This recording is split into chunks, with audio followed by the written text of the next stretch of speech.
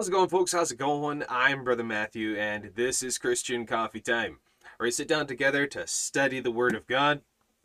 And here we are, back at it again. So please grab your Bibles, notepads, and pens, and turn with me to the Gospel of Matthew. We're still in chapter 26. It's a huge chapter. Lots of stuff in it. So grab your Bibles and turn to Matthew chapter 26, and we got down to verse 30. All right, so from here we see we're going into the betrayal. We see the Garden of Gethsemane and everything that's happening here. So we're going to just comment on this as we go along. So if you have any comments, questions, issues, insights regarding the study at hand, please by all means go ahead, ask away. Be glad to hear from you. If it's not related to the topic at hand, you could just hold that to the end of the study or to our next broadcast. We'll try to get to it then. All right, so while we're waiting for everybody to come in and getting it all set up, verse 30. Actually, we're in Matthew 26, verse 30. Sorry. Yes, some news regarding our podcasts. I was taking a look at our podcast reach, and Christian Coffee Time has reached into a new country. I'm pretty excited about this. I'm just going to read off everywhere that we've managed to get the gospel into via the podcasts. So for those of you who aren't up to date on this, we have our videos that we do, but for our podcast, because some people can't watch the videos or they just can't play the video streams. So what we do is we just take the audio from these and upload the audio from each of our Bible studies here, upload the audio as our podcasts. And we're on podcasts on Spotify, Google Podcasts, Apple Podcasts, iTunes, and some others. But the countries that we've managed to reach via the podcasts, we're in United States, Argentina, Australia, Canada, Netherlands, Romania, United Kingdom, Lebanon, Sweden, Belgium, Ireland, Bulgaria, Switzerland, India, Jamaica, Greece, Germany, Philippines, South Africa, Brazil, Serbia, Portugal, Finland, New Zealand, Norway, Guam, Spain, Poland, France, Italy, and as of this morning, Malaysia. So CCT has managed to reach the gospel into all of those areas just via the podcasts alone. So praise the Lord on that. It's absolutely amazing. It always excites me to see how much the Lord works in this way. So keep praying that we reach into more places. And and from YouTube, the videos were in Russia, China, Japan, Australia, and everywhere else across Africa. That as well as I've been contacted a little while back from some pastors down in Gambia. Yeah, I believe it's Gambia in Africa, where there's 3 pastors there that they don't have any means for Bible schooling or anything. So what they do is they actually join in the CCT YouTube videos, and they use the CCT YouTube videos as their Bible schooling, and they take the messages and preach them in their churches. So CCT is helping teach 3 churches alone in Gambia, Africa as well. So it's just how the Lord works this way. So keep praying. We're reaching the whole world. Keep praying. It is absolutely just amazing how the Lord is working. So it's a lot of work, and we put a lot into it. And FYI, nothing on our YouTube channel or our study material, nothing of our Bible study material is monetized. We don't monetize any of our Bible study material. It's all free for download, free for sharing. So you don't have to worry about any of that. So if you want to download any of our material, go ahead. As well as we made our gospel tracks free. So on our website, christiancoffeetime.ca, we have free downloadable gospel track PDFs, and as well as free e-tracks. So you can download the file, and it's the full gospel tract for emails. So you can email it to people. So we have tons of material. We have tons of material to help the saints, encourage the saints, and to provide teaching and instruction and help to the saints. So please keep praying that we can do more, we can reach more people and all of that. But right now, we have a job to do, and that is to study Matthew chapter 26. So praise the Lord in all of it. It's just amazing. And it means a lot for you folks too. Your fellowship, your friendship, your support.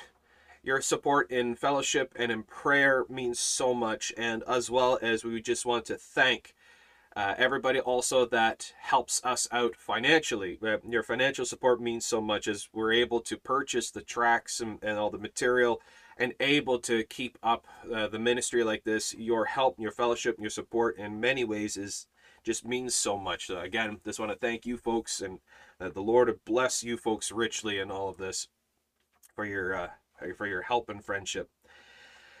Okay, so with that, let's get going. Matthew chapter 26, we're down to verse 30. All right, so grab your Bibles, notepads, and pens, grab your tea, grab your coffee, grab your snacks, whatever it is you have, come join us at the table. It's time to study the Word of God.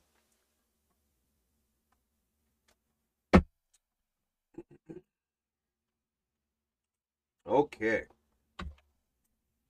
Matthew chapter 26, we're down to verse 30.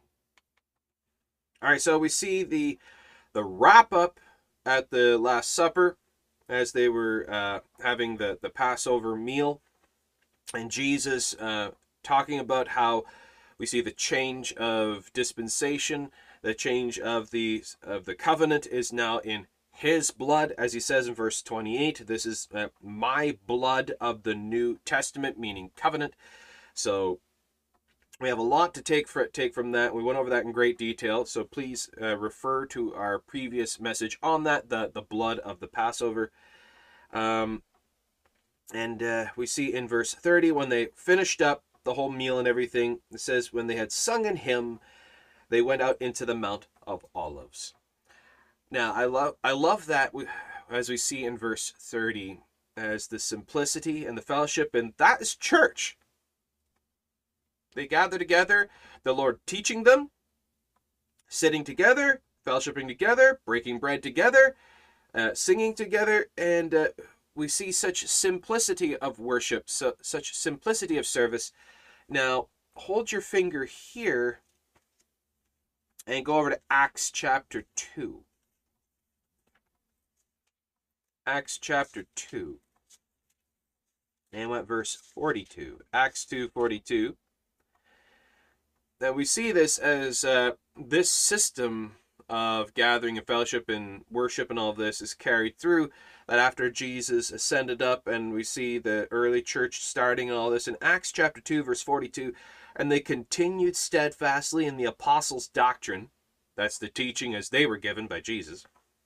Steadfastly in the apostles' doctrine and fellowship, and in breaking of bread, and in prayer. So the fellowship is gathering together, encouraging the saints, encouraging one another, the singing of the hymns, and we see breaking of bread, eating the meal together, as well as breaking bread. It also carries in the communion table, the remembrance table of the Lord, and in prayer, praying together. So we see Acts 2:42 is the layout of the early church service. So something to consider there, as this picture is mentioned more than once in the Word of God. All right, so verse 30, and when they had sung an hymn, they went out into the Mount of Olives. Verse 31, then saith Jesus unto them, all ye shall be offended because of me this night, for it is written, I will smite the shepherd, and the sheep of the flock shall be scattered abroad. Now, what does he mean by this? You shall be offended. And we take a look at this. in the Greek, it's scandalizo. Scandalizo, where we get scandalous, means to put a stumbling block or impediment in the way upon which another may trip and fall, metaphorically to offend. As you see, to entrap, that is to trip up. So something that is causing, like a stumbling block, something that causes that is going to cause them to stumble. And as see, Jesus says, all ye shall be offended. All of you will stumble at me because of what is going to happen. That something is going to happen, and instead of staying faithful, it's going to cause you to stumble in the faith, to have an issue, have a problem. As we see, what is that? Fear. Because when they come to arrest Jesus, what happens to all the disciples? They scatter. Just as the prophecy, I will smite the shepherd and the sheep shall scatter. So the Lord is telling them this. Why? Well, you see, the Lord always does instruct us. He does warn us. He does guide us. He does teach us. God is not the author of confusion. As you see all down through, constantly, he's telling them about what he's come to do. How many times did the Lord inform his disciples about what he'd come to do? How he's going to be crucified, and now he'll come back third day. How many times did he tell them? Now, why did he tell them? To prepare them. Now, is it the Lord's fault if they did not prepare themselves? Well, it would be the Lord's fault if he did not warn them, but he did warn them. He warned them, he instructed them, he told them time and time again. And the disciples refusing to listen or not taking to heart as seriously as they should have, it's their fault, not the Lord's fault. You can't blame God for anything. And we see, I will smite the shepherd and the sheep shall scatter. Now, as you see the beauty and the comfort of the Lord in this and how the Lord works is he doesn't just leave them out there scattered. As we see, he does bring them back again. But all of you shall be offended because of me this night. And the Lord has used this language before. He talks to his disciples in John chapter 6 about the bread and the blood being... if you do not eat the flesh of the Son of Man and drink his blood, you will not have any life in you. I am the bread of life. You must eat of this bread. And many of his disciples left, walked away, and only the 12 remained. And we see in that scenario, Jesus turns to the other ones that had walked away and he says, doth this offend you? Is what I'm telling you a stumbling block to your faith? Like, how is this something that is making you stumble at me? So he's used this word before about offense. The presentation of the word as we use it isn't the same as we see in like here in the Word of God, where someone does something and says, that offends me. I'm offended. It's not quite the same thing. Where if you did something, said something that offended me, that is emotionally upsets me and all this, and we have a problem, or today you get triggered. It's not the same here. This offense here means to something that causes you to weaken in the faith, or stumble at the faith and turn away from the faith. This is the meaning of this. So Jesus telling them about how he's going to be betrayed and what's going to happen to him this night is going to cause them to run away. But look at what he says here. It says in verse 31 at the end here, it says, I will smite the shepherd and the sheep of the flock shall be scattered abroad. Verse 32, but after I am risen again, I will go before you into Galilee. Look what he says. He doesn't just leave it that I'm going to be betrayed and taken away and killed and mistreated and all the rest of this. I'm going to be crucified and killed and buried. He always throws in, as you see in verse 32, I am rising again. I will be back. I will come back. I will come back to life. As you see, very importantly, if you're into cross-referencing, what must always be thrown in this is John chapter 10. and verse 17 and 18, John chapter 10, verse 17 and 18, Jesus says, "Therefore doth my Father love me, because I lay down my life that I might take it again." Did you hear that? Verse 18, "No man taketh it from me, but I lay it down of myself. I have power to lay it down, and I have power to take it again," to take his life back again. "This commandment have I received from my Father." So we see Jesus here is saying that he has the power to lay down his own life and raise himself back to life again. In John chapter 10, verses 17 and 18, Jesus says he has personal power to lay down his life and raise himself back again. Now, there's a lot of different angles we can take on this one. But Jesus saying this is the comfort. Now, we don't see this in any single other belief system of the entire world. Did Buddha have power to lay down his life and take his life back again? No. Did Muhammad? Nope. Did any of the Hindu gods? Any of the Hindu gods, could they lay down their life, die, and raise themselves back again? No. What about any of the Egyptian gods? Nope. Norse gods? Nope.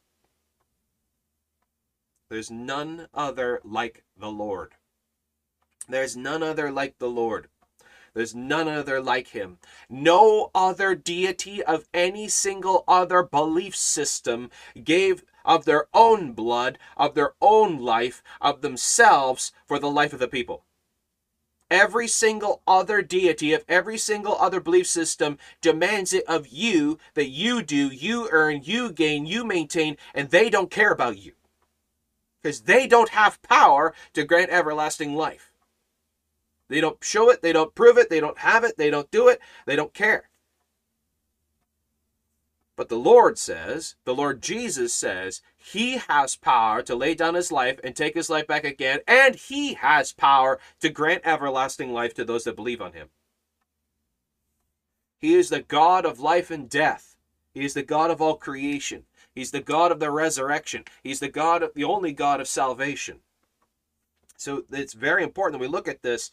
Whenever you're looking at a passage of Jesus talks about the resurrection, any other passage that talks about the resurrection, to take a look at John chapter 10, verses 17 and 18, what Jesus has to say about this. Because I just also making mention here is a fine critique on some people's doctrines that when they talk about the resurrection, they say that Jesus, he laid down his life and the Father resurrected him back to life again. No.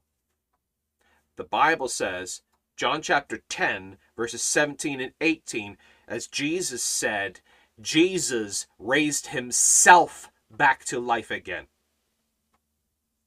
John 10, 17, 18. Look at it. It's what he said. It's what Jesus said.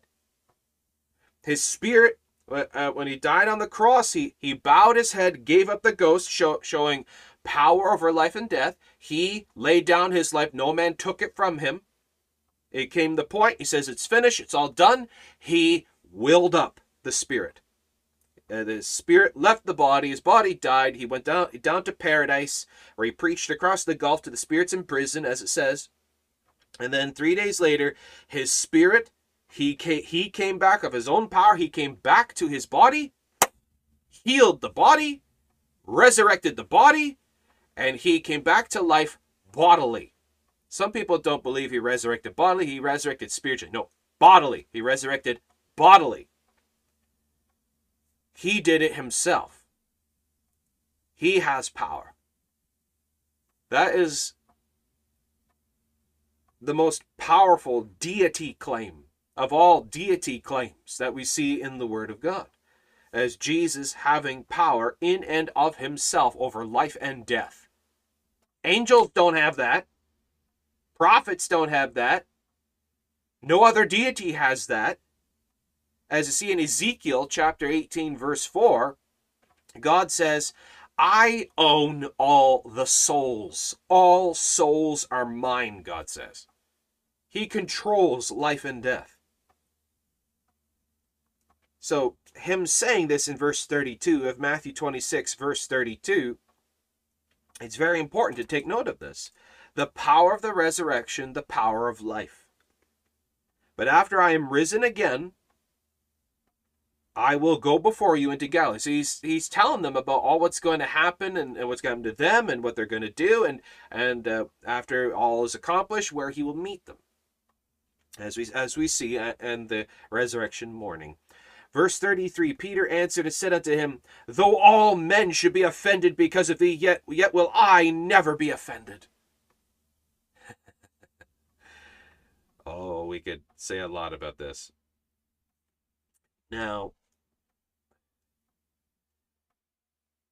a lot of people talk a big talk. They talk a lot about their faithfulness to the Lord and how they're unashamed and how much the Lord means to them and that they be willing to die for the Lord, willing to serve the Lord in all things, and that the government came against them or whatever happened, they would go to the Colosseum for the Lord. They talk big talk, the martyrdom talk. You need to be very careful about personal boasting. Say, well, I would never deny the Lord. Well, I hope that's true. I'm just saying, wait until your time comes for persecution and it tests your faith. There have been some great individuals, great individuals that have broken. I'm just saying that be very careful about boasting, be very careful about pride, be very careful about giving yourself into that kind of thing, because the devil will test you. He will sieve you, and sometimes it is severe. There have been preachers that have abandoned the faith. And if Peter the Apostle Peter, that walked with, worked with, and lived in ministry with Jesus for the past years and seeing all the things, hearing all the stuff, and being with Jesus for 3 years, he could deny.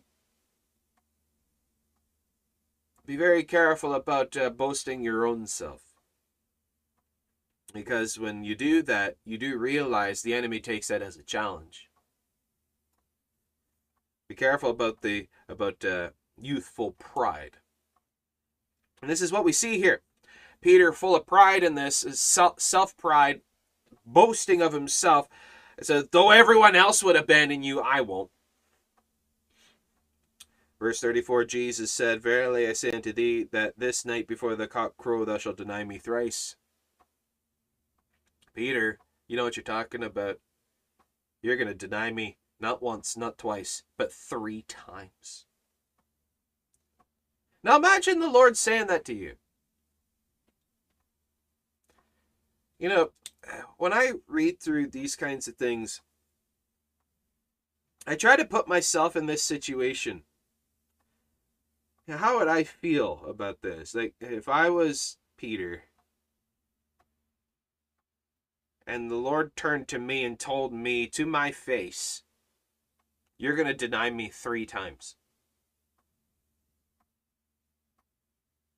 Imagine the emotions. Imagine what your brain would do, because you do know that, well, Jesus doesn't make things up. Jesus isn't flippant about anything. Jesus doesn't lie. He doesn't exaggerate. That if Jesus says something, that's the truth. It would really weigh heavy on you.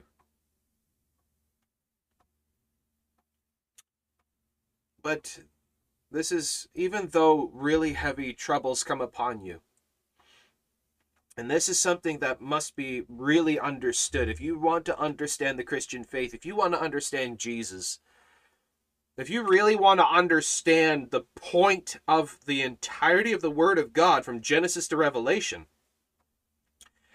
You have to understand the doctrine of grace. If you do not understand the doctrine of grace, you're not going to understand God. If you don't understand grace, you're not going to understand Jesus. If you don't understand grace, you're not going to get it. You're not going to get anything that is in the Word of God from Genesis to Revelation. Because the whole scripture, the whole faith of everything the Lord has said and done, everything that is God, is based upon the Lord's gift of grace. It's all about grace. That's what it's all about. So when we hear this, when the Lord turns to us and says,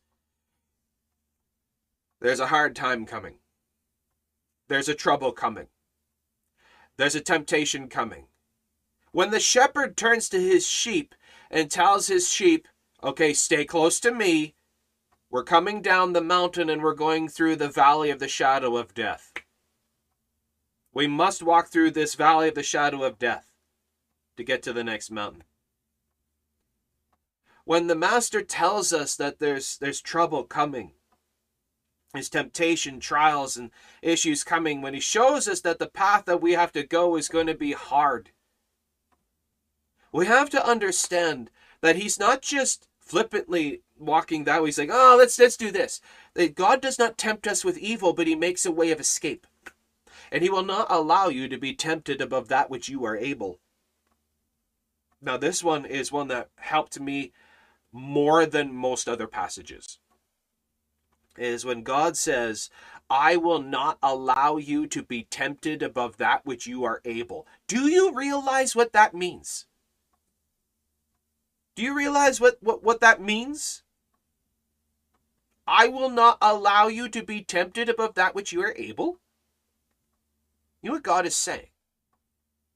God is saying, I know what your limitations are. I know where the end of your rope is. God is saying, I know how much you are able to actually handle. And everything, doesn't matter what it is, everything that comes in, I deliberately limit them so that it won't push you beyond your ability. It won't push you over the cliff. It won't take your last grip off the rope. It won't push you further than you're able to handle. That's what God is literally saying in that. I will not allow you to be tempted above that which you are able, but I'll make a way of escape. Now, why doesn't he limit it more? So we can learn in the moment how to trust his promise, how to depend on him, how to hold on to him, and regardless of what comes in, we know that he will not allow us to go beyond that which we are actually physically, mentally, spiritually capable of. That we can trust this promise that it's going to be over. It's going to work out. There is an end. There is a door. There is a way around. That he's made a way in the wilderness. I just need to trust in him, hold his hand, hold on, one day at a time, one tick of the clock at a time. It could be so heavy. It could be so oppressive. But the shepherd just says, stay with me. Stay with me. We're almost through. I know where we are going. I know where we're going. If you slip and fall, just call on me. I'll grab you. We'll keep going. If you sink in the water, Peter, grab my hand. Let's walk back to the boat. If walking through the valley, the heavinesses and all these things come upon you so oppressively, just stick that much more closely to me. I know where we're going. I know how to get through this. We will get through. That's what the Lord is saying. That's what he says. So when the Lord says, that you shall be offended of me, and you will scatter, I'm coming for you. I will come for you in Galilee. I will meet you in Galilee. When he turns to Peter and says to Peter, you will betray me, you will deny me 3 times. I'm coming for you. I will not abandon you. Because the Lord promised as well, I will never leave you. I will never forsake you. I will never let you go. You're held in my hand. No man can pluck you out. I'm with you always, even to the end of the world. The promises of God, that regardless of what happens, regardless what comes along, regardless of the hardships, regardless of the trials and the tribulations, regardless of the sin, we have an advocate with the Father, we have a mediator, we have the comforter, we have the counselor, we have the redeemer, our Lord Jesus Christ. It does not matter what's coming along. The point is not to focus on the fall. If the righteous man falls 7 times, he rises again. It's not about the fall. It's not about the denying him 3 times. It's not about the scattering. It's not about what we have done. It's about what he has done to hold us together. If the sheep scatter, what does the shepherd do? He leaves the 99 and gets the one. He gets the one that has wandered off, that has scattered off. And what did the shepherd do? Jesus says, I am the good shepherd. So what does the good shepherd do? That if the disciples scatter, what does he do? He rounds them up. If the one denies him 3 times and wanders off in through the rocks and through the wolves, what does he do? He goes and hunts it down and brings it back. It's about Christ and his grace. It's about the grace of God. The grace of God is the theme of the entirety of the scriptures. From Genesis to Revelation, the grace of God. The grace of God is he makes a way in the wilderness. The water comes from the rock, the manna falls from the sky, the jar of oil does not run out, he splits the sea, he rolls back the waters of Jordan all the way back to Adam. He redeems us by the riches of his grace. And if any man sin, we have an advocate with the Father, Jesus Christ the righteous. Do you see that? The Lord says, things will come along that will offend you.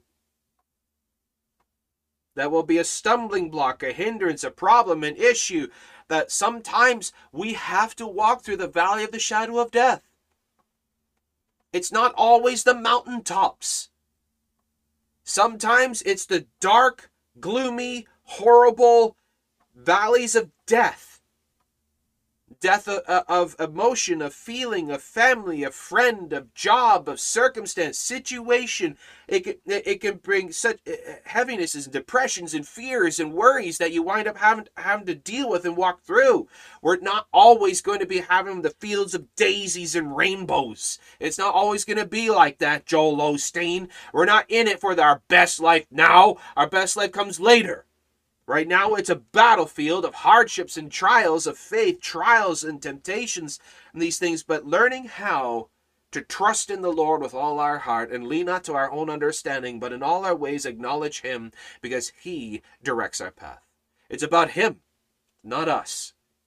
It's not about how I hold on to his hand. It's about how he's holding on to mine. It's not about my robes. It's about his robes that cover us. It's his righteousness, not mine. It's his goodness, not mine. It's his hold on me, not my hold on him. It's not left up to the sheep to make sure that they're following the shepherd right. Though that's a good thing, but that's not what's important. It's that the shepherd keeps his eye on the sheep and he never gets ahead of them. He never gets away from them. He makes sure to keep the sheep with him. The shepherd makes sure that the sheep stay with him. See, it's not, the onus is not on the sheep. The onus is on the shepherd. The shepherd watches for the sheep. He watches for the wolves and the bears. He watches for the dangers. And he looks for the fields of grass and the still streams. He's the one that cares for and protects his staff, his rod. He's the one that guards and guides and provides for the sheep. He knows what's coming. And he knows how to prepare the sheep for it. And he has prepared us for all things. He has given us his word. And he's given us his spirit to understand his word. And he says, and I'll be with you always to make sure that you get it. To make sure that you see it. That anything that comes along, I'll help you to be in remembrance of it. So you can always remember it. You don't ever have to worry about forgetting scripture. You look to him. He'll bring it up in your mind. He'll teach you what to say. He teaches you how to pray. It's all about him. It's not about me. It's all about him. His promises. We don't have to worry about anything. Fear hath torment. But be of good comfort. I have overcome the world.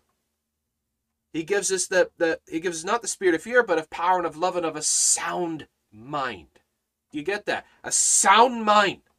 But Lord, the valley, there's temptations and denial and pitfalls and sloughs of despond where we're going to sink in, and there's so much danger ahead.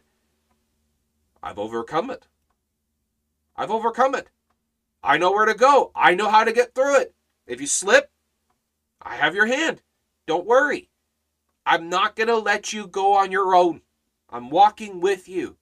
I'm not only going to walk with you, I'll be with you. I am in you. I'm around you. I'm before you. I'm behind you. On each side of you. I surround you in my power. I hold you in my hand, and I'll never let you go. What do we have to worry about? If we sin, we have an advocate with the Father, Jesus Christ the righteous. Get it dealt with. Get up, keep walking. If we slip and fall, get up, keep walking. If the enemy tries to take advantage of us, get up, keep walking. If we get off on a tangent and we get lost, call upon the Lord, keep walking. He knows how to get back to the path. He knows how to right things. He knows how to fix things. He knows how to settle our hearts and our minds. We don't need to worry about a thing. Verse 36. Well, actually, back up verse 35. We see that Peter, in his personal arrogance, we do see that there is an awful lot of, if I can say, religious arrogance.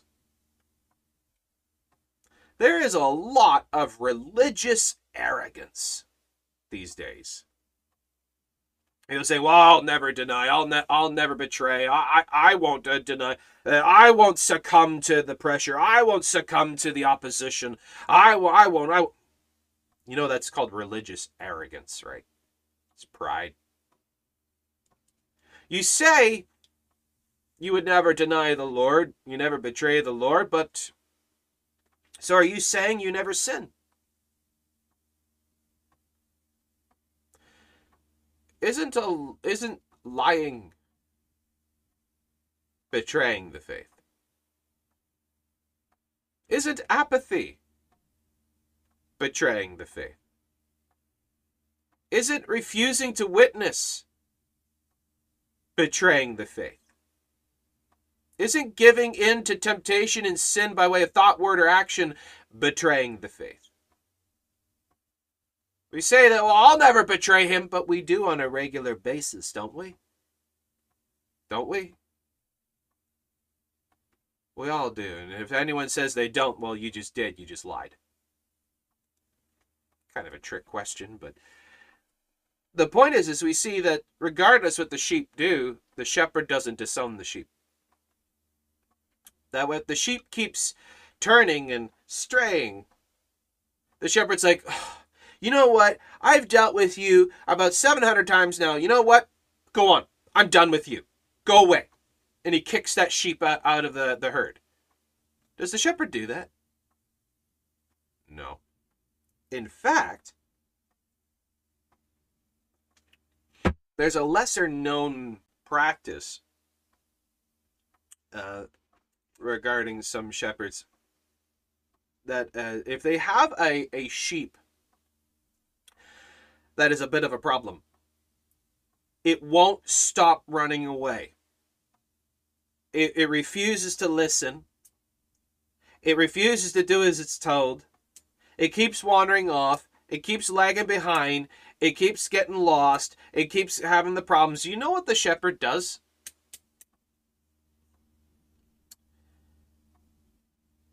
Now, this is what I've read. I can't say this as an absolute adamant fact, but I have read this and I have heard this on more than one occasion. So correct me if I'm wrong, but anyways, the shepherd will break its leg and carry it. Sometimes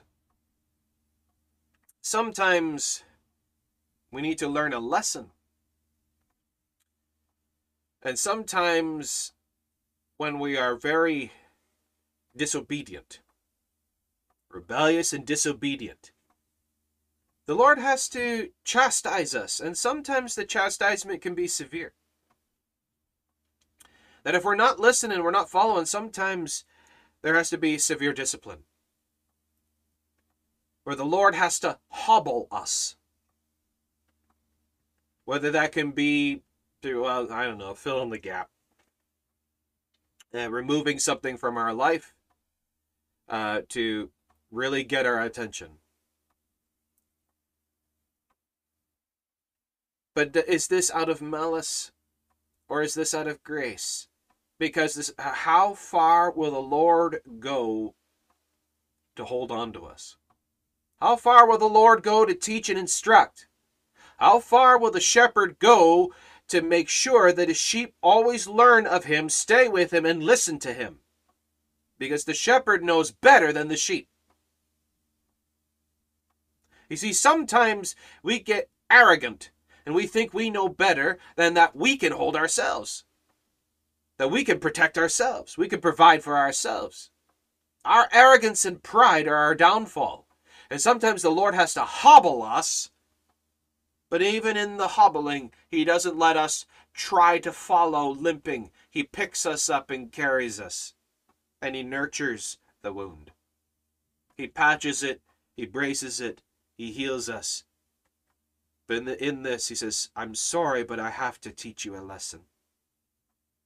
You need to listen to me. And he will not let us go. That even in a moment of hardship, he will not let us go. God never hates us. He never hates us. He never despises us. He will never cast us away. But like a parent can be disgusted with their child's behavior, the parent doesn't hate their children. Sometimes the parent has to pour out severe discipline. They don't hate the children. All because the discipline is severe doesn't mean that the parent hates you. It's that they're trying to teach you a lesson in love and grace. All because there's grace, that doesn't mean that there isn't discipline. All because there's grace doesn't mean that there isn't a correction and a chastisement.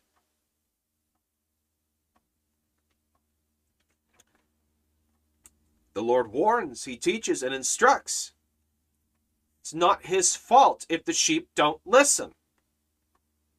But the focus is on how the Lord brings us back. How the Lord brings us back. He will never let us go. Peter says, though all deny you, I will never deny you. Likewise also said all the disciples. Okay, what did Jesus literally just say? Jesus said, all of you will be offended because of me and will scatter. And they all said, no, we won't.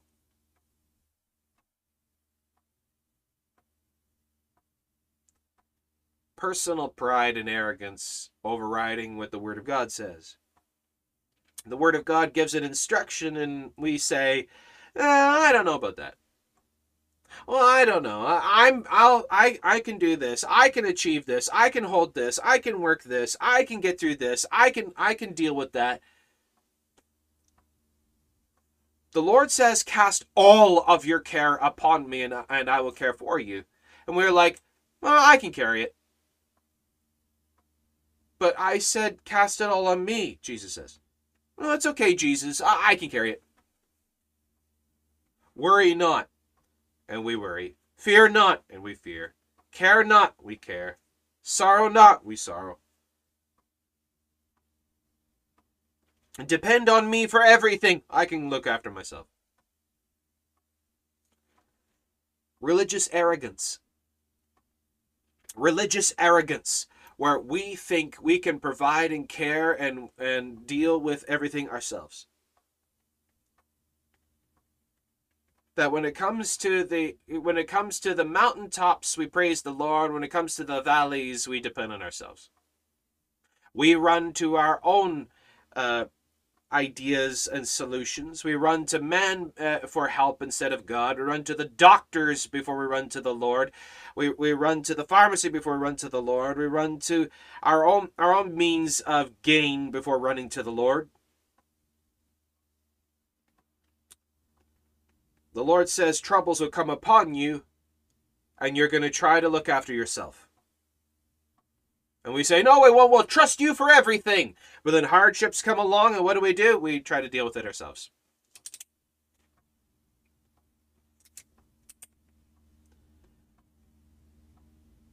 Offenses will come, as Scripture says.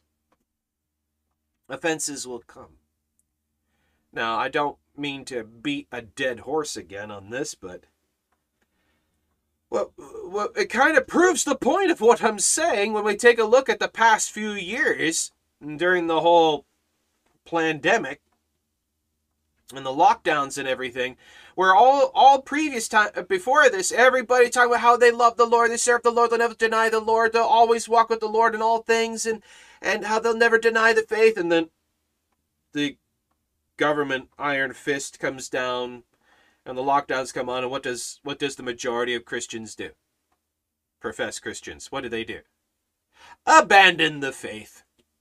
Abandon ship. Abandon ship. They abandon the church, they abandon the faith, and they live in fear and worry and care, and the Lord is nowhere to be found. And it's all about them and how they care and worry and work for themselves. You see what I mean? You see what I mean? Offenses will come. Trials and tribulations will come. The valleys of the shadow of death will come. And these aren't meant as challenges for us to know how to fix the problem. That when the trials and tribulations and these things come along, the challenge is not us and how we fix the problem. The challenge is how we trust the Lord to fix it. How we can just remove our hands from it and watch God work. Stop trying to fix the problem yourself. Stop trying to solve the solution yourself. Stop trying to find the green grass fields yourself. Stop trying to find the streams yourself. Stop wandering off and trying to figure things out on your own. Worrying and fearing and fretting and providing for yourself.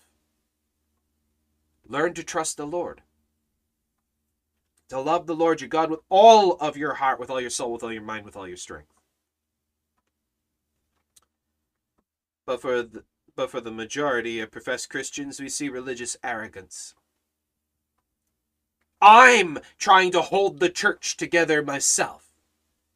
As you see many so-called pastors are doing, by trying to hold the church together, because now so many have abandoned ship and are gone and won't come out to church anymore and won't have anything to do with the faith anymore because stupid reasons.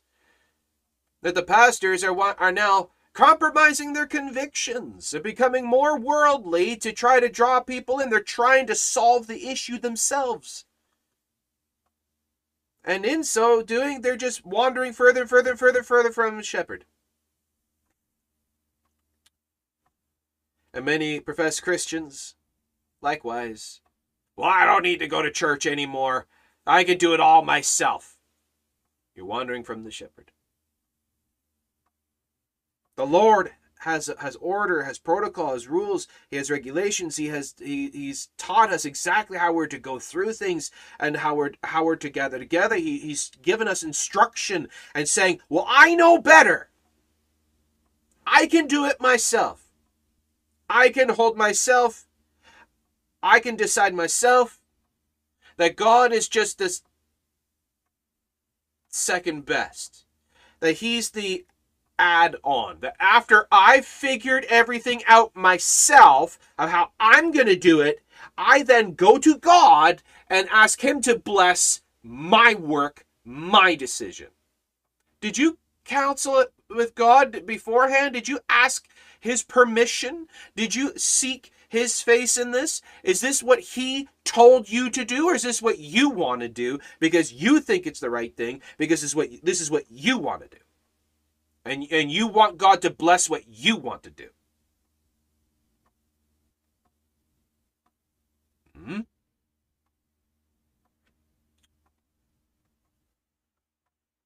You see, the challenge is not for us to fix the problem. The challenge for us is to trust God to fix it. Learning to die to self. Learning to give up, let go, forsake all, follow him. What the Lord has said, his word is the final authority. What he has said is our direction. It's not for us to fix the issue, the problem, not for us to find the path through the wilderness. It's not for us to know how to get through the valley of the shadow of death. It's for us to trust him and his promises because he said he would fix it. He says he's already solved it. He's just waiting for us to ask. He already has the map. He already has all the directions.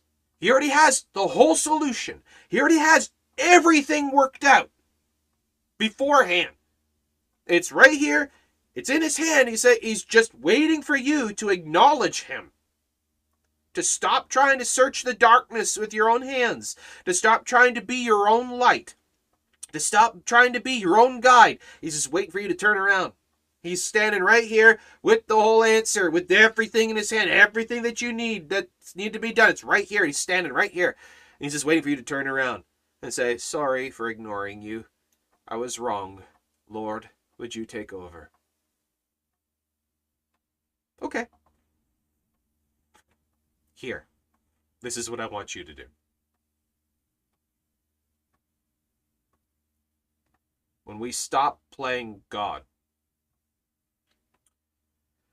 when we stop thinking that our faith is strong enough, FYI, it's not.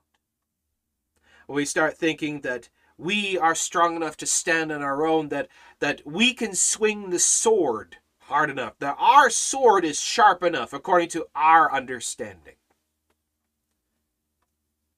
that we are good enough, holy enough, we've done enough, that we can be an authority. FYI, you're not. Neither am I. There's only one authority, and that's him. There's only one true teacher.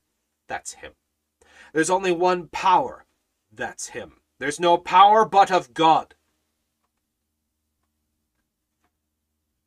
Being so arrogant as to think that you'll never be offended of him.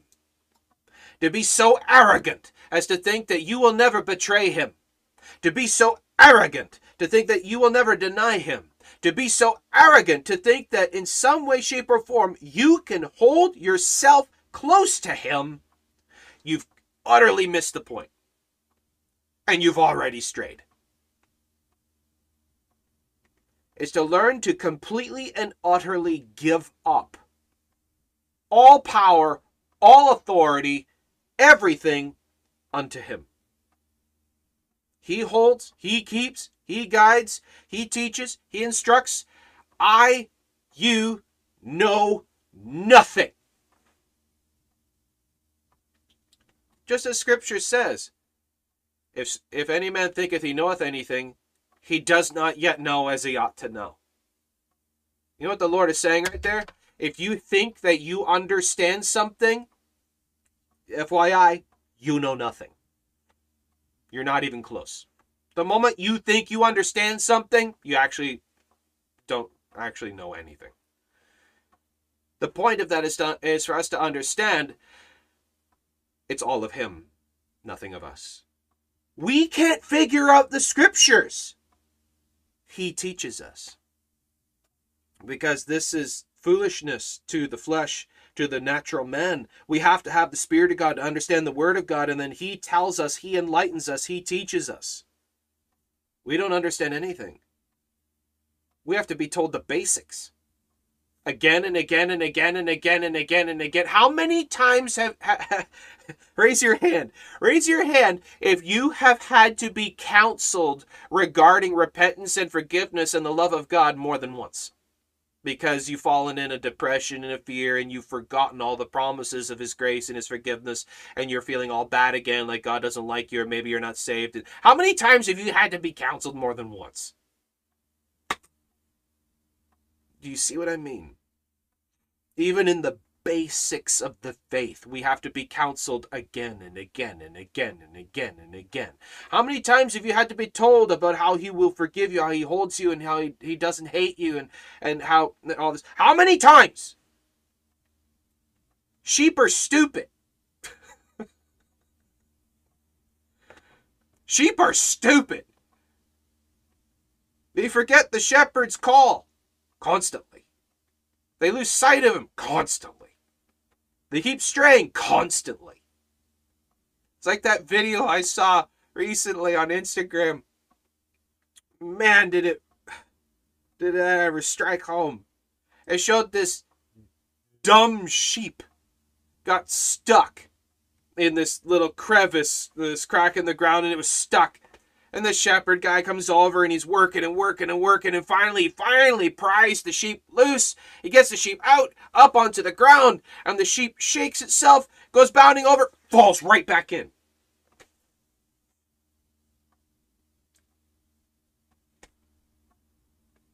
I mean, that's us to a T.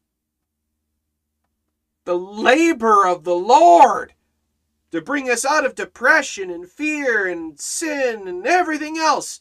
And we finally get out, and we just bounce around a little bit and fall right back in again.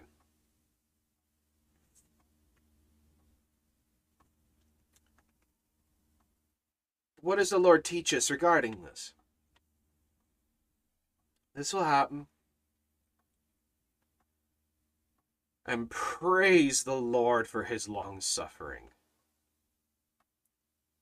You know, sometimes,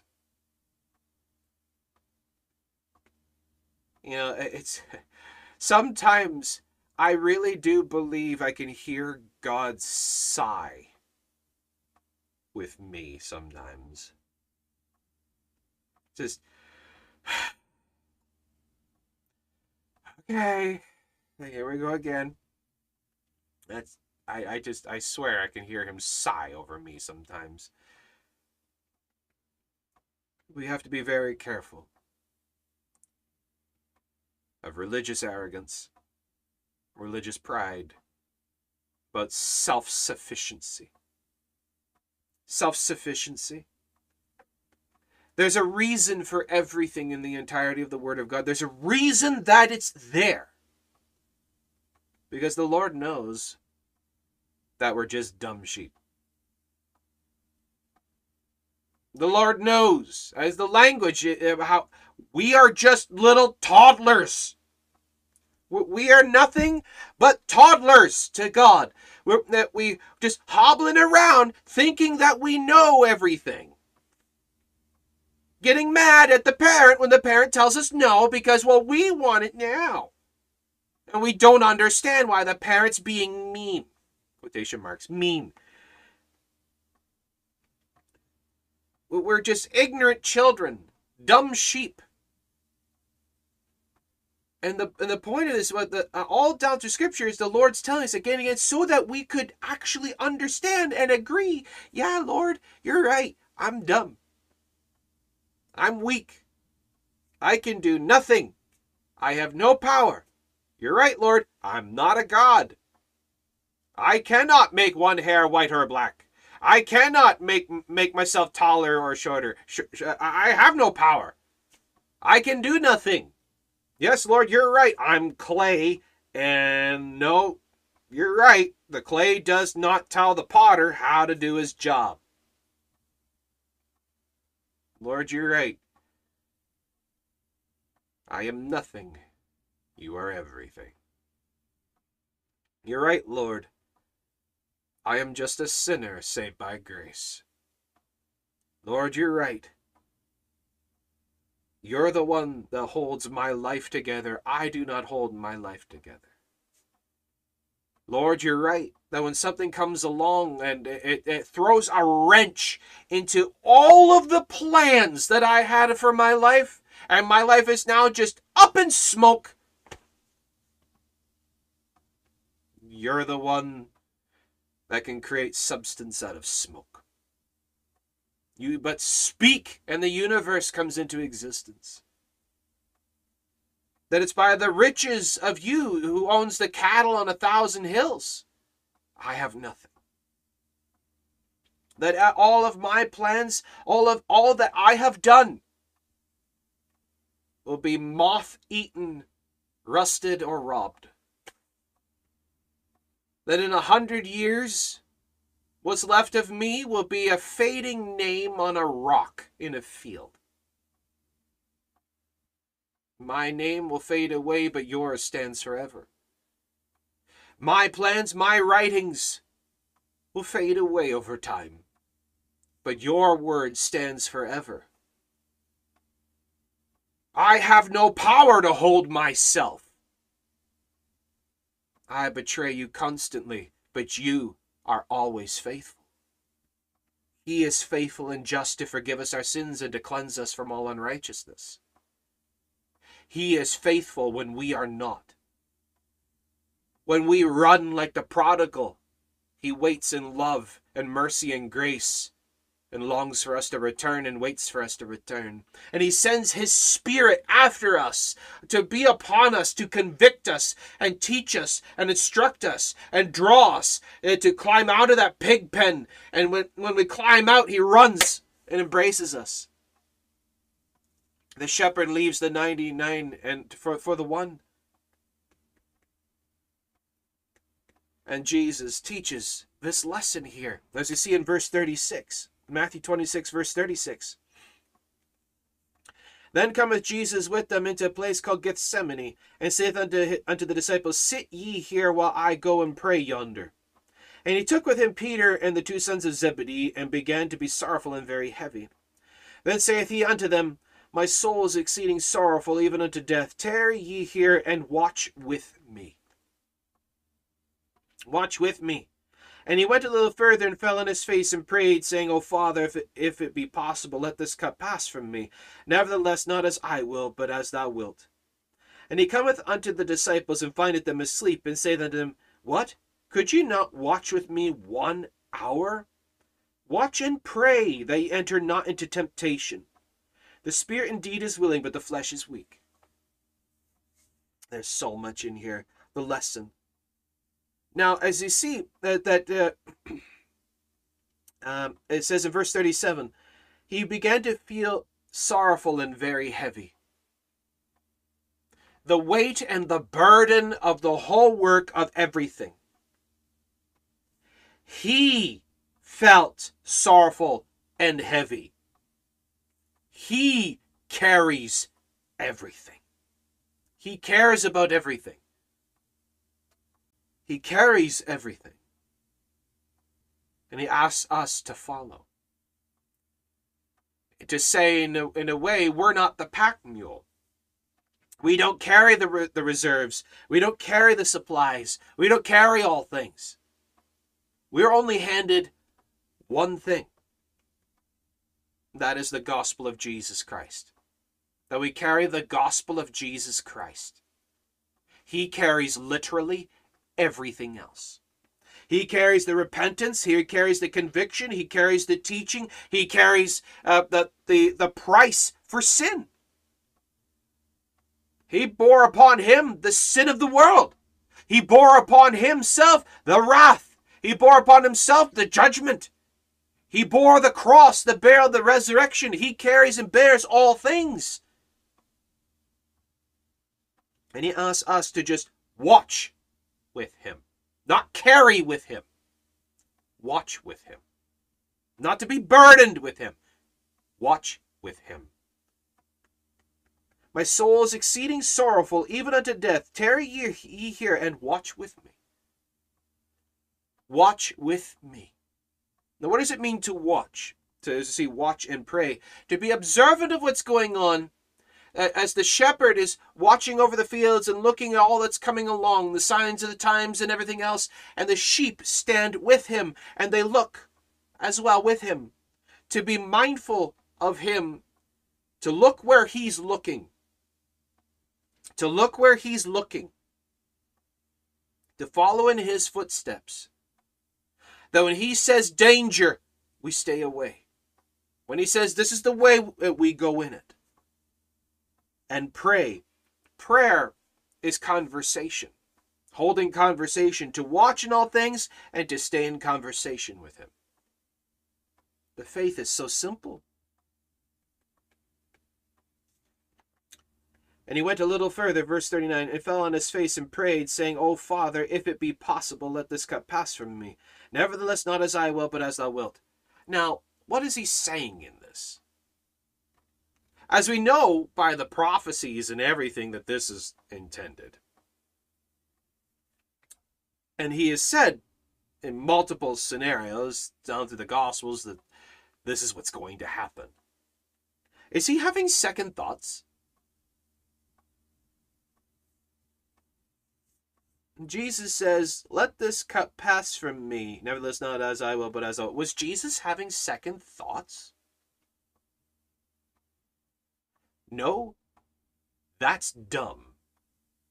There are many preachers out there, especially progressive pastors and all this kind of thing out there, teaching that this is Jesus having second thoughts about this, that he doesn't want to go through this, that he's changing his mind on this. No, that's stupid. That's not what that's saying at all, even remotely. Oh, my Father, if it be possible, let this cup. Now, what is the cup here? Well, we go back and we see in the Psalm it says, I am poured out like water. My strength is dried up in the dust. And the prophecy of this, I think it's Psalm 22. Psalm 22. I believe it is. Now, the cup here is not the work of the cross. It's not the purpose that he's come for. But that we do see in the scriptures where the moment came where he's on the cross and we see that the sky is darkened and the Lord cries out, my God, why hast thou forsaken me? That is Psalm 22 verse 1. That has a twofold purpose, because this is the point where the sin of the world is poured upon him, and we see the face of the Father is turned away from his Son for the first time. And we see the relationship that the Father had to turn away his face because his face cannot behold sin. That what is heavy with him here it is this communion. Is this moment of closeness with the Father, is that he knows that this is what's going to happen. Not the work of the cross. He came for that. He's looking to that. He's deliberately going to that. And that is not an issue. The issue here is the heaviness of not bearing the sin, but the Father's face being turned. Falling out of fellowship.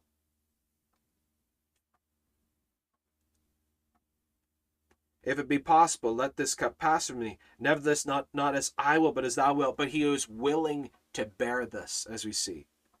He doesn't want this to have to happen. He really doesn't want this to happen. But as he says here, nevertheless, it's not about me. It's not about me, Jesus says. Not as I will, but as thou wilt, meaning the plan of God as it's been since before the beginning of time. The lamb that was slain before the foundation of the world. That he's not going to go against it, the plan, he's not going to change it. What he desires, but what he desires more is to go through with everything. Is to go through this.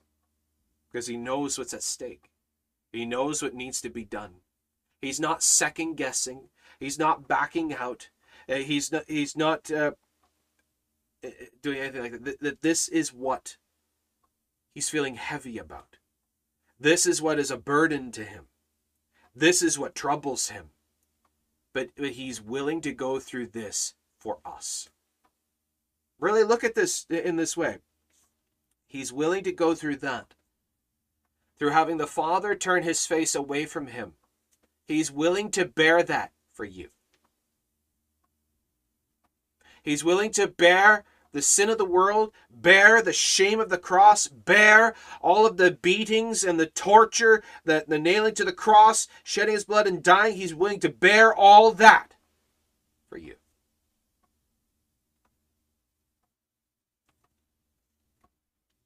Verse 40.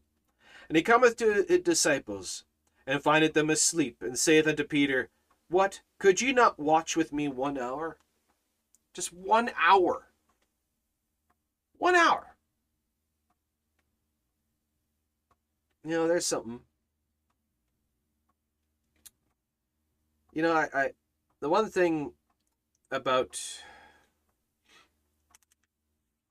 preaching and all of this is a hard lesson that has to be learned.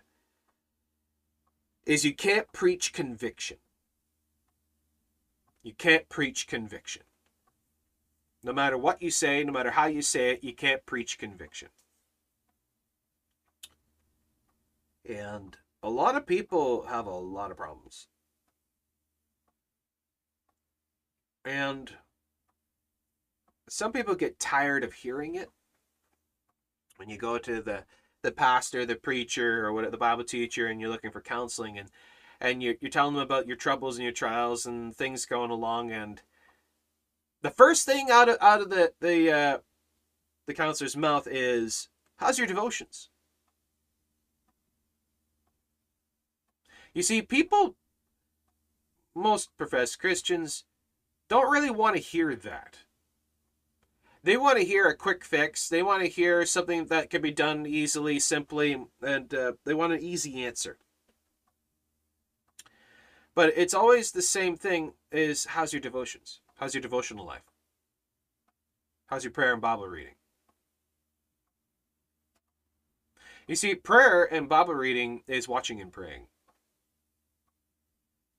Praying, holding conversation with the Lord, and Bible reading is watching. Is you're spiritually watching all things. You're watching yourself, you're watching your mind, your spirit, and your physical life. And by studying a scripture, it examines and views and watches everything going on in your physical life. You watch and pray by searching and studying and memorizing scripture and prayer. That if your devotional life is slipping, so will your physical. So will your mental. So will your emotional. So will your social. If your devotional life slips, everything else does. If you want everything to be better, everything else to be increased, you want to be able to handle things better, increase your devotional life.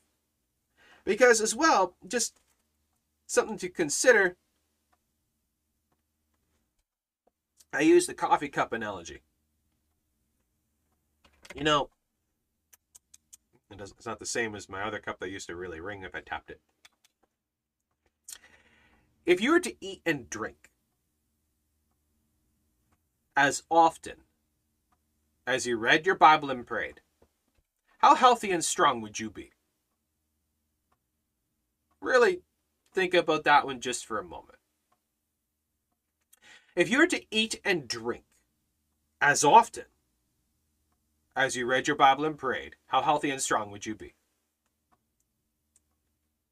So when we take a look at this, how much time, now don't answer this, but how much time, just answer it in your mind, how much time do you give to your personal entertainment? To eating, drinking, movies, TV, video games, music, social enjoyment, personal entertainment. How much time do you give to yourself in a day?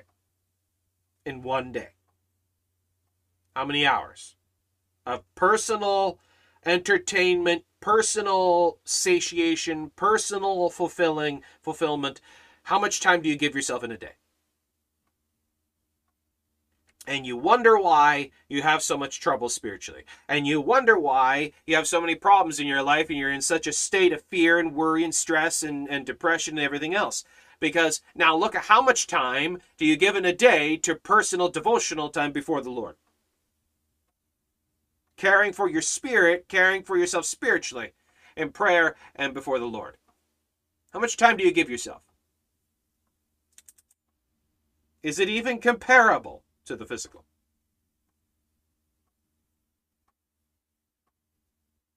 See, there's the issue. As Jesus found his disciples fast asleep, they couldn't even watch for 1 hour.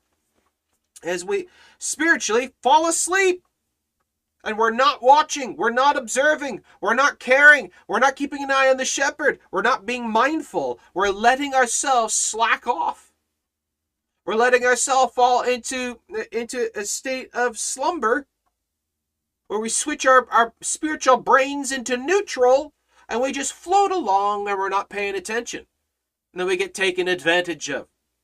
The wolves and the coyotes, the rats come sneaking around the corner and take advantage of us. The enemy sneaks up and gets into our minds and hearts, and we wonder, oh, how could this have happened? Were you watching? Were you praying? You see, we can memorize songs on the radio at the drop of a hat. We can memorize the whole plot lines of our favorite movies and TV shows. We memorize all the details of our favorite sports teams, all the details of our favorite political standings or whatever else that's going on. We can memorize anything that we want. How much do you memorize Scripture? How much Bible have you memorized? And here's another one I really want to add to this. How long have you been a Christian? And how much Bible have you memorized? Some people are like, well, I've been a Christian for like 10 years. Oh, you should have memorized a lot of Scripture. Well, I've been saved for 5 years. 5 years. You can memorize a lot of Scripture in 5 years. How much have you memorized? How much have you studied? You see, the Lord tells us, watch and pray with me that ye avoid temptation. Watch and pray. Verse 41. Watch and pray that ye enter not into temptation. The spirit indeed is willing. You want to. You really do. You really, honestly, really do. But the flesh is weak. And as we see, the flesh wars with the spirit, and you cannot do the things you would. But this is yet another problem. This is yet another problem. You see, because that this is a fact that the flesh wars with the spirit, and you cannot do the things it would, that for many Christians, they use that as the cop-out. Well, I try, but you know, the flesh just is weak. All because the flesh is weak doesn't mean you deliberately surrender to it. But that's what many Christians do. They surrender to this. They surrender to the weakness of the flesh. Because it's tiring, you know, constantly fighting against the flesh. It gets tiring. Well, then don't come crawling to me when things go bad. You know what you need to do, but you're deliberately not doing it. You know that says in James chapter 4, verse 17, if a man knows to do right and doeth it not, to him it is sin. You knew you weren't supposed to go down there, but you did it anyways. You know you weren't supposed to look at that, watch that, go here, say that, believe this, hold to that. You know that this thing was wrong. Why'd you do it? I don't know. Because you weren't watching. Right? You weren't watching. And you stepped on the snake. That is forever ingrained in my mind. I told you about the other month, my family went on a vacation. We all chipped in and rented a cottage for a couple of weeks there, and my wife and I went out for a hike in the bush. And in northern Ontario, there's an awful lot of Massasauga rattlers, Massasauga rattlesnakes. Now, we knew that they were there, and we're mindful of this, but many don't know I have bad vision. I have to wear glasses for a lot of things. I'm nearly deaf in one ear, so I'm quite hobbled in that way. But anyways, my wife and I went out to go for a hike, and the mosquitoes and the deer flies were really bad. So we had to put on the mosquito jackets. They have the fine mesh with the hood and everything, cover your face and all this. So we had those on. As well as it was the middle of the day and the sun was really bright, so we had on sunglasses. Already the mosquito netting kind of covered your vision. But now with sunglasses and walking through where the light's streaming through and shadows and everything, I can't really see much very well. So I'm kind of following along.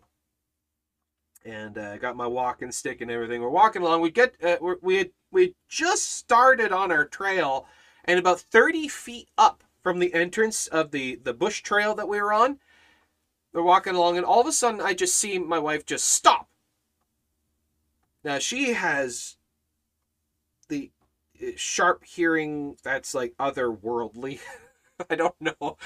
And her vision is perfect, 20/20 vision. But she also knows nature sounds way better than I do. And she stopped, and her eyes are wide, and she's looking like this. I stopped for a second, and she just suddenly points at the ground and just screams out, "Rattlesnake."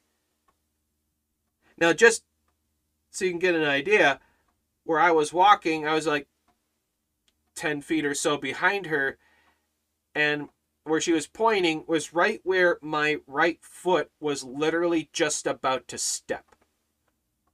I was literally just about to step right onto a Massasauga rattlesnake.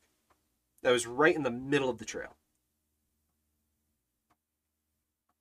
Now, if I wasn't paying attention, because I can't hear well, I can't see well, for many times I have to read lips. Especially if there's a lot of noise around, I have to read lips.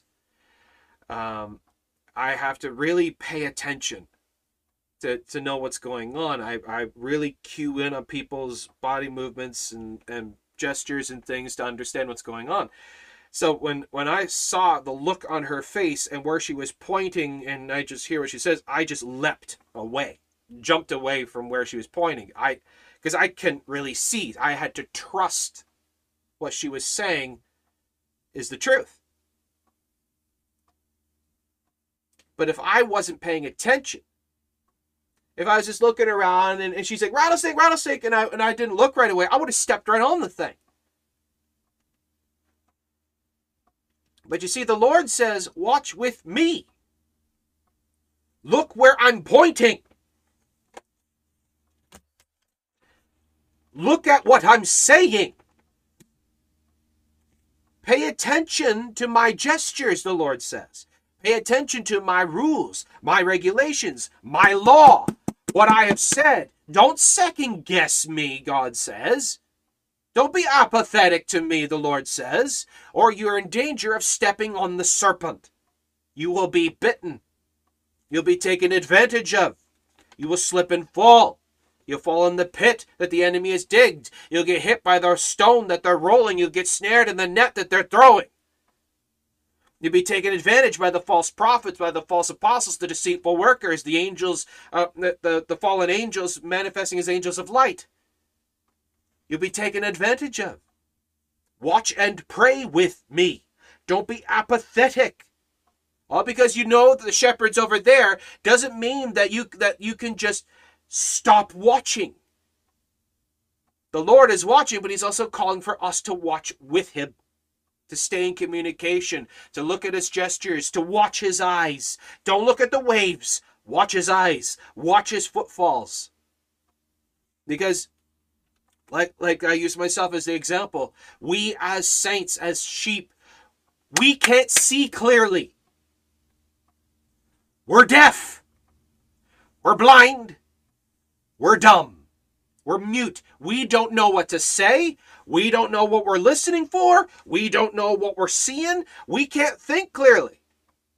We rely on him for our senses. He is our senses. He teaches us what to say. He guides our eyes. He clears the vision. He shows us what to see. He is our ears. He hears for us, and he tells us what to listen to.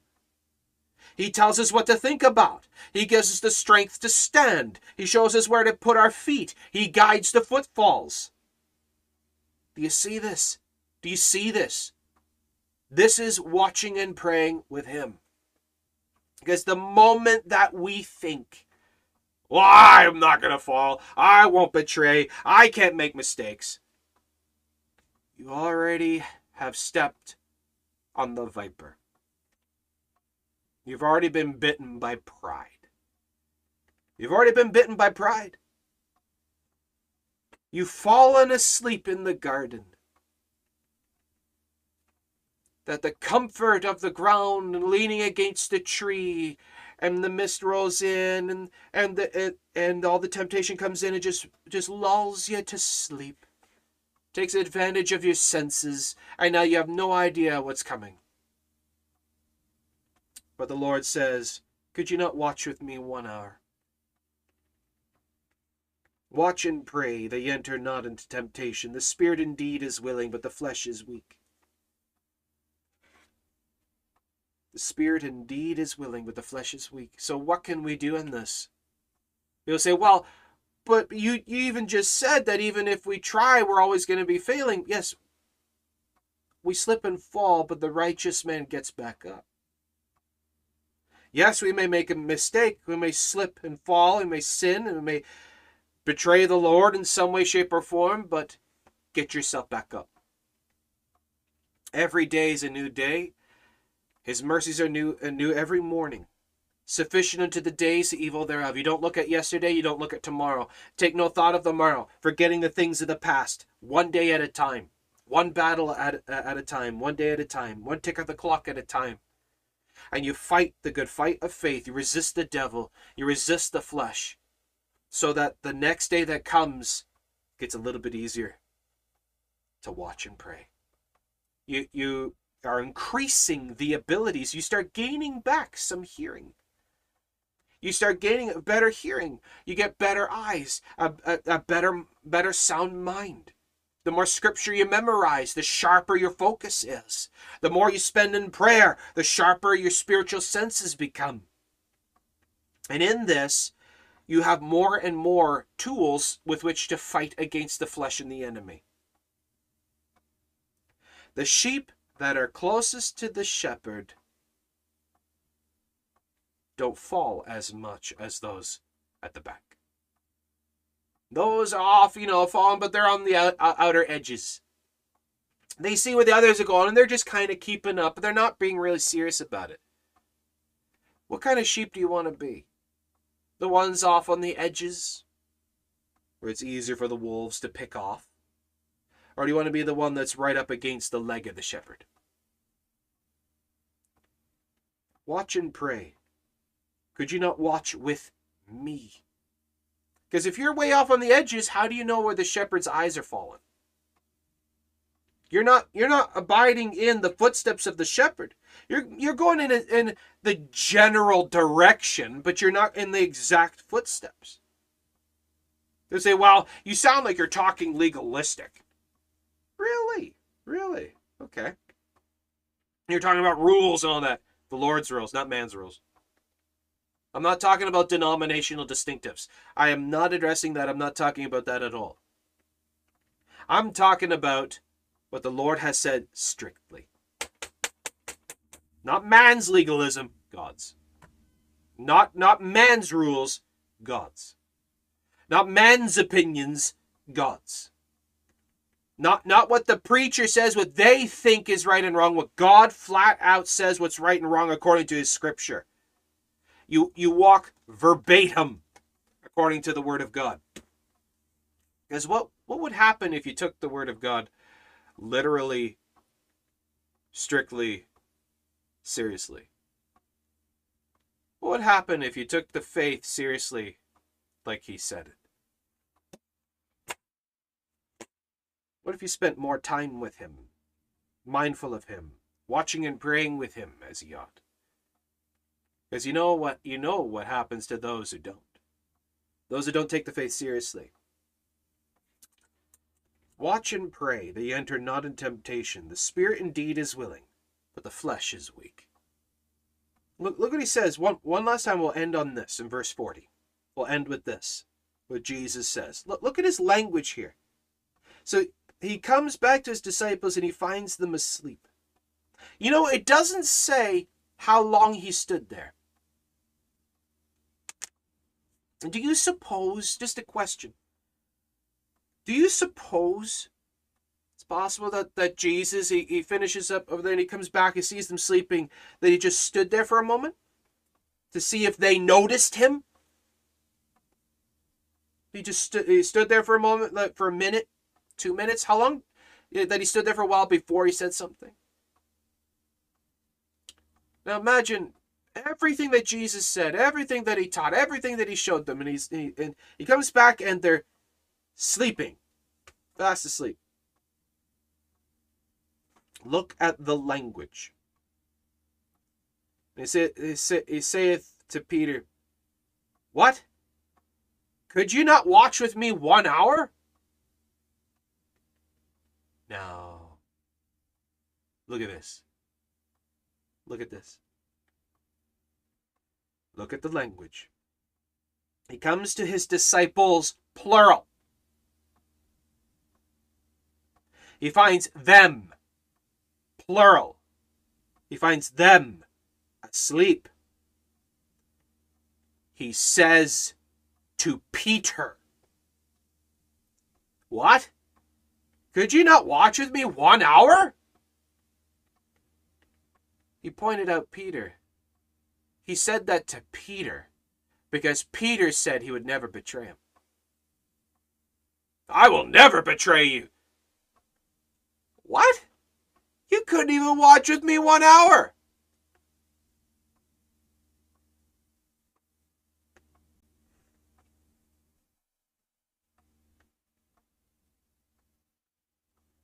Interesting.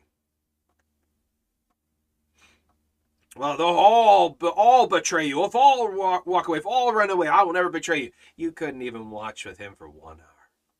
You can't even read your Bible and pray for 1 hour. Seriously. It goes to show how weak we are. How much we depend on him. And be careful, boast not thyself. For though thou exalt thyself as the eagle, thence will I bring thee down. It's about his strength, not ours.